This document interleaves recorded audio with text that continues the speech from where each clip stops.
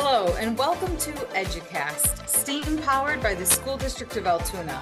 EduCast is by educators for everyone and focuses on important educational topics. My name is Heidi Eliopoulos. I'm the superintendent for the School District of Altoona in Altoona, Wisconsin, and I am the host of EduCast. Today, I am so fortunate to be joined by Gwen Janke, the Director of College and Career Readiness at CESA 10. In Wisconsin, a CESA is a cooperative education services agency. There are CESAs in 12 different regions in Wisconsin, and these agencies support regional school districts in everything from providing shared itinerant services like visual impairment services to facility and environmental planning. Welcome, Gwen. Thank you. All right, Gwen, let's start by learning a little more about you. I have to say that I feel so fortunate to have you in our region because you have a great deal of knowledge and experience leading college and career readiness work across our state. Would you mind sharing with us a bit about your background and experience? Not at all, thank you. So I was born and raised in Osseo, just down the road from Altoona. I was a business and marketing teacher there for a number of years, just loved the career and technical education exploration classes during high school. Went on to get my degree, and my first job was teaching at a large district in southeast Wisconsin. And then I migrated back to the CESA 10 area, taught in Gilmanton, back at Osseo Fairchild myself, teaching there for about a dozen years. I also taught at the technical college during that time a little bit as well. And then I did pursue my career and technical education coordinator license and went back to southeast Wisconsin and worked for a large district there for a few years. Working with academic and career planning, youth apprenticeship, regional career pathways, all the work that I do here in the CESA 10 region. And I'm thrilled to be back. I've been back for a little over 4 years in the Chippewa Valley. Excellent. So here in Altoona, like you know, Gwen, we've prioritized the work to re-envision high school graduation. At one point in education and here in Altoona, we saw high school graduation as the finish line for our students. We would guide students through the graduation requirements, said their name as they walked across the stage, handed them their diploma, and wished them luck. Now we see graduation as the starting line for our students. We're using college and career readiness research to build guaranteed programs and experiences so that graduates leave us as tomorrow-ready citizens, prepared to take that first post-graduation step towards following their dream for their future career, whatever that career and whatever that dream might be. We're really proud of this work in Altoona, but also how we've made this a priority for us here. But I do know that we're not alone in this. Wisconsin public schools across the state have a reinvigorated focus on college and career readiness. Gwen, what are you seeing across the state in terms of how public education in Wisconsin is systematically preparing students for their post-high school goals and aspirations? Great question, Heidi. I think one of the most important things would be academic and career planning, which Wisconsin really is leading the nation on their efforts there as a systematic approach to bring those career-based learning experiences to life for students, whether that may be elementary level lunch and learn events where they learn about a career through a guest speaker, joining virtually, business tours at the high school or middle school level, those mock interview events, job shadows, and then work-based learning experiences when students are in high school, such as youth apprenticeship. We also have Wisconsin Redefining Ready, as you know, for those college, career, and life readiness metrics. And that is really, really exciting to see how districts are looking at their strategic plans and really looking at all the data and making sure that all students have equitable access to those different areas of college, career, and life readiness metrics. So that's some really exciting work. And in the CESA 10 area in particular, as you know, Altoona is leading the pack. We have a number of really amazing districts that we're leaning on and working on collaboratively to kind of be one of the leaders in the area, I guess, in that to help the state overall understand that work better and how it successfully impacts students in the future. Yeah, and I do have to say, as you can see, we're really passionate about this. I get excited, like you say, redefining ready, and I get giddy because that's been a game changer for all of us in education. Like we have the answer key of what we need to do to have our students ready, and that's an exciting place to be so we can be really deliberate with our work. Also, something that helps us be really deliberate is that the Wisconsin Department of Workforce Development identified those 16 career pathways. So like a lot of public school systems in Wisconsin, here in Altoona, we're working to organize our program offerings around those career pathways. Can you talk about what that means for folks who might be listening, to understand what are we referring to when we talk about a career pathway, and what types of activities are schools building into these pathways? Sure. As you said, there are 16 pathways or career clusters that every occupation fits into. So in Wisconsin, building out the pathways, I like to think of it from the lens of an 8th grade parent and student, and it's their first student going off to high school. And they're thinking about exploring career classes during high school and making sure they have the academic classes lined up for that career. But mapping out all the elements and activities that would allow the student to have the most experience to decide whether that is or absolutely is not a fit for them. It's just as important for them to figure out before they graduate that what they thought was a viable career option is something they absolutely did really, aren't interested in going into, didn't understand it fully. So an example is a vet. We hear that oftentimes students will think they want to be a vet for a very long time, and they might do a half-day job shadow and decide, gosh, that's not at all what I thought it was. So it's those experiences. So the activities, really, there are 5 built into the pathway. One would be the career and technical education courses that fit into the pathway. So I'll use finance as an example.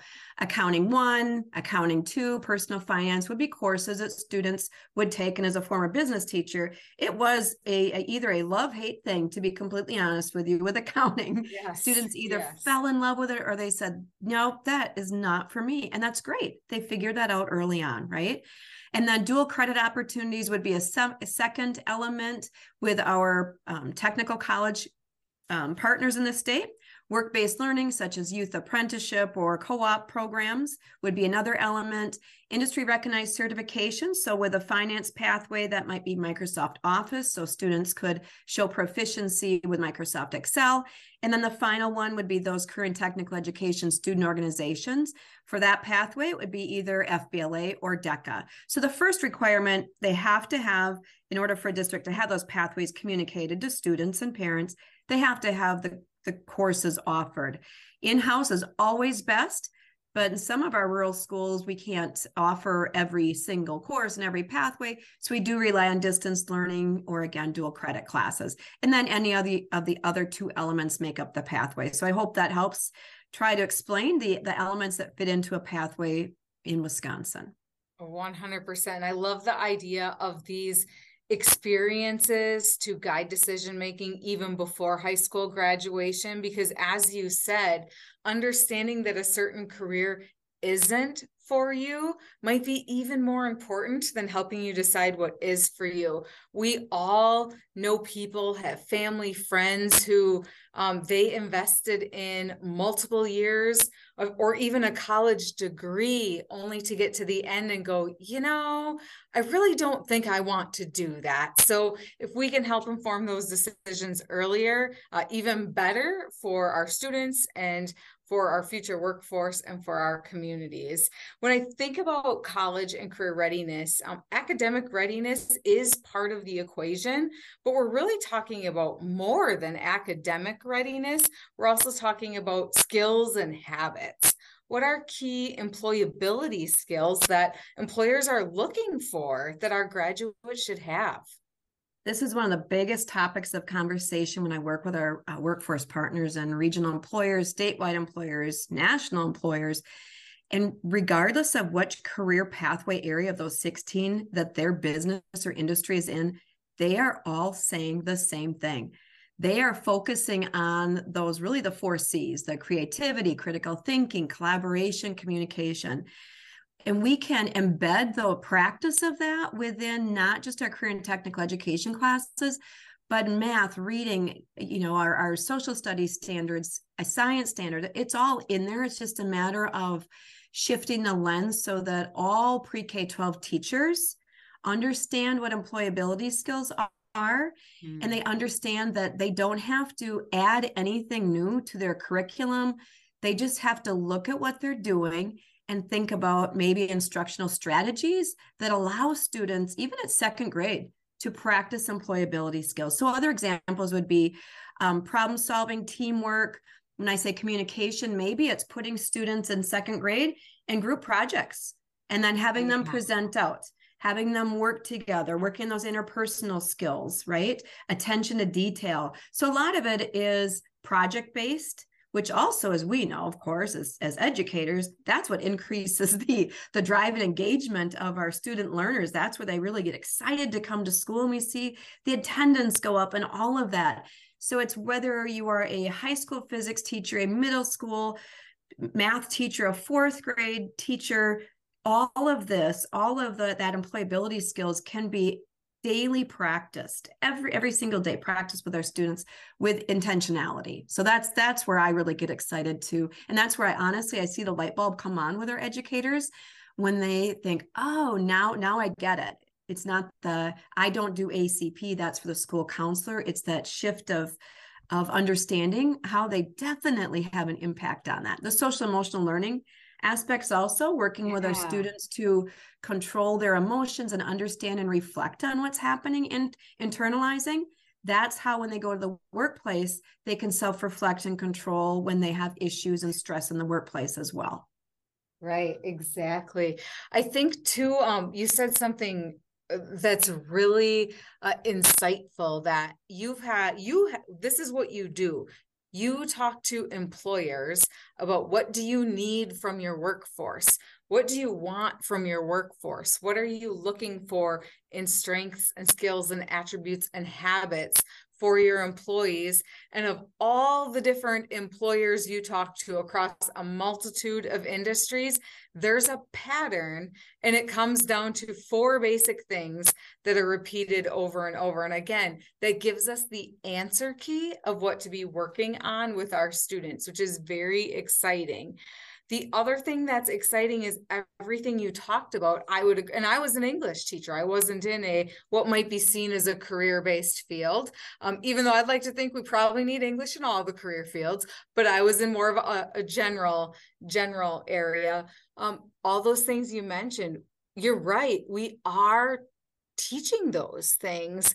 The difference is we're understanding the context of it, understanding that this isn't just an activity in my English class, but I am actually preparing students for a future career, and having that context and the deliberateness in the approach.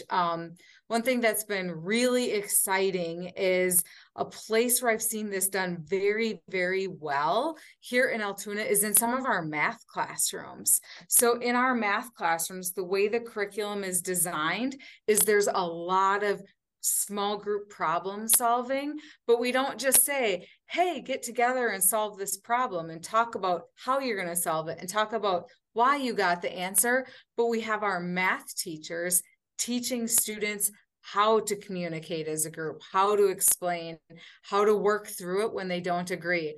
All employability skills disguised as math skills. And that's just a really exciting application of exactly what you're talking about.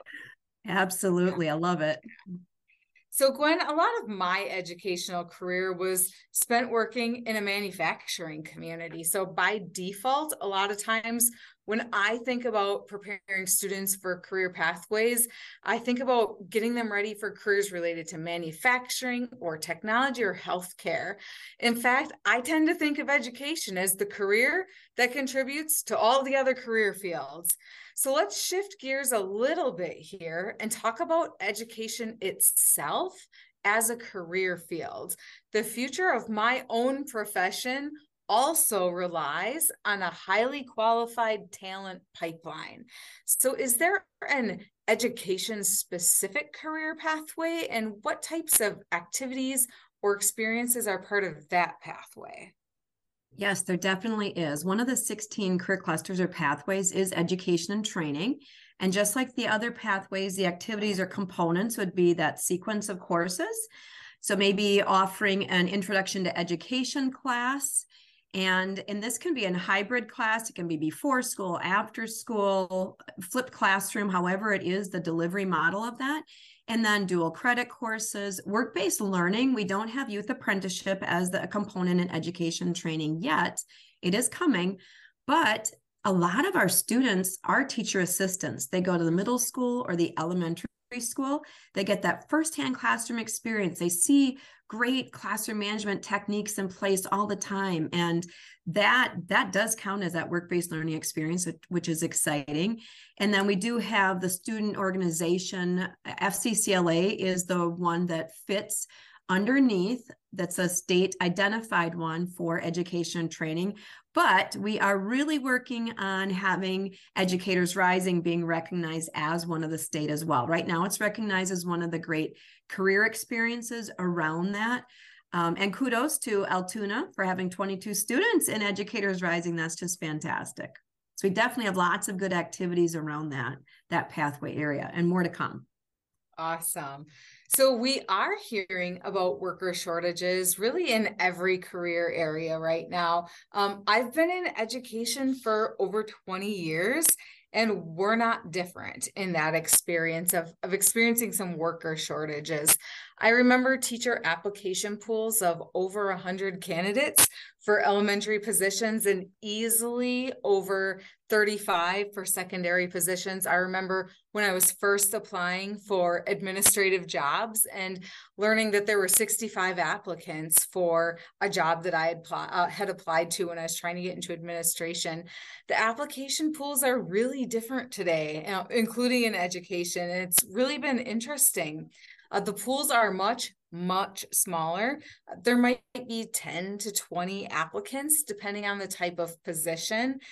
Yet, even though the pools are smaller, the staff we're hiring out of them are extremely talented. And what I'm hearing is that the smaller hiring pools are a nationwide experience. It's not just Altoona or Wisconsin, but it's across the country. Just recently, our own Department of Public Instruction here in Wisconsin released a report about the 2021 educator talent pipeline. And from this report, they highlighted a few things. They shared that enrollment in educator prep programs. So the college programs that somebody would participate in to become licensed as a teacher, that participation is still below what it was in 2008 and 2009. Wisconsin is actually producing more teachers than there are retirements. In 2021, though, just under 5,400 people completed an educator prep program. But out of all the people who completed that educator prep program, only about 67% actually went through with becoming a teacher. So they're doing the program, getting the license, but then not becoming employed as a teacher. And of all the new teachers in Wisconsin, only about 67% of those teachers are still in education after 5 years of service. So people are starting out, getting the license. Not everyone is actually getting the job after getting the license. And then even fewer are staying in beyond 5 years. So something feels off here. It sounds like we have enough people with initial interests going into education to fill our retirement vacancies. However, after completing the educator prep programs, too many of those folks either aren't going into education or going into education initially, but not staying there. I wonder why that is. So that is such a great question. There's no doubt there are increased challenges in the last few years, particularly with the pandemic. There are definitely increased challenges. It can be very, very stressful. I think part of it is with the supply and demand of teachers, there is a shortage. There's a sub shortage. So where a Yes. teacher may have taught fourth grade and they have their 1 45-minute block to email all their all their parents and check on things and run to the restroom and make a copy or do whatever, breathe. Eat They're some not food. getting that, Yeah. right? Yeah. They're not getting that. They Yeah. are not getting their prep time. They're getting burnt out because there are no subs in a lot of these schools. So they are constantly covering somebody else's class, and they are Yeah. just getting entirely burnt out by that. And then I also think that really that does add stress to everyone. I think we need continued mentorship. Yeah. That would be helpful. I know in special education, there's a grant coming forward, but great question. There are some definite challenges there. Yeah, absolutely. And we know that having work-based experiences as well is important for our students in their own decision-making about what a career pathway truly is about. What does it really mean to be a teacher or be in healthcare or work in manufacturing? And previously with education, we might have assumed that since a student attended school, they knew what education was about, but maybe that isn't necessarily the case. Gwen, you'd mentioned Educator Rising, and I appreciate that you have taken this challenge head on by organizing a regional chapter of Educator Rising. Can you talk about what that organization is and what's the objective of our local Educator Rising? Sure. So I'll just say really quickly our website is ccr.cesa10.org. And on that, we have a lot of information we've talked about. And one is the Educators Rising page. So the overall goal of Educators Rising is just to do that, to fill our talent pipeline. The goal of having a CESA 10 regional approach is to work smarter, not harder.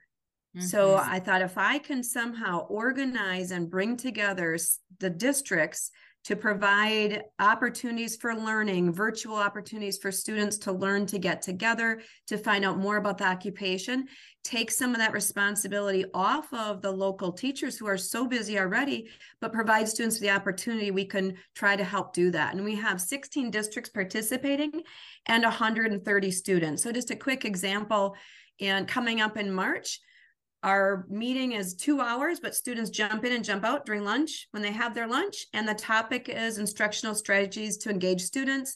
And Jennifer Peck, who's our pre-K-12 STEM consultant, will be rolling that out. So having them talk about strategies, talk about classroom management, job shadow. In May, we want to have all these students go to neighboring school districts and go to someone else's classroom and see what it's like to, from another lens that's not their own district. So just trying to give them as much opportunities to go into the occupation with their eyes wide open, whether they choose to continue down that path or not is fine. We just want to do whatever we can efficiently and help our districts. We have some districts that have 1 or 2 students.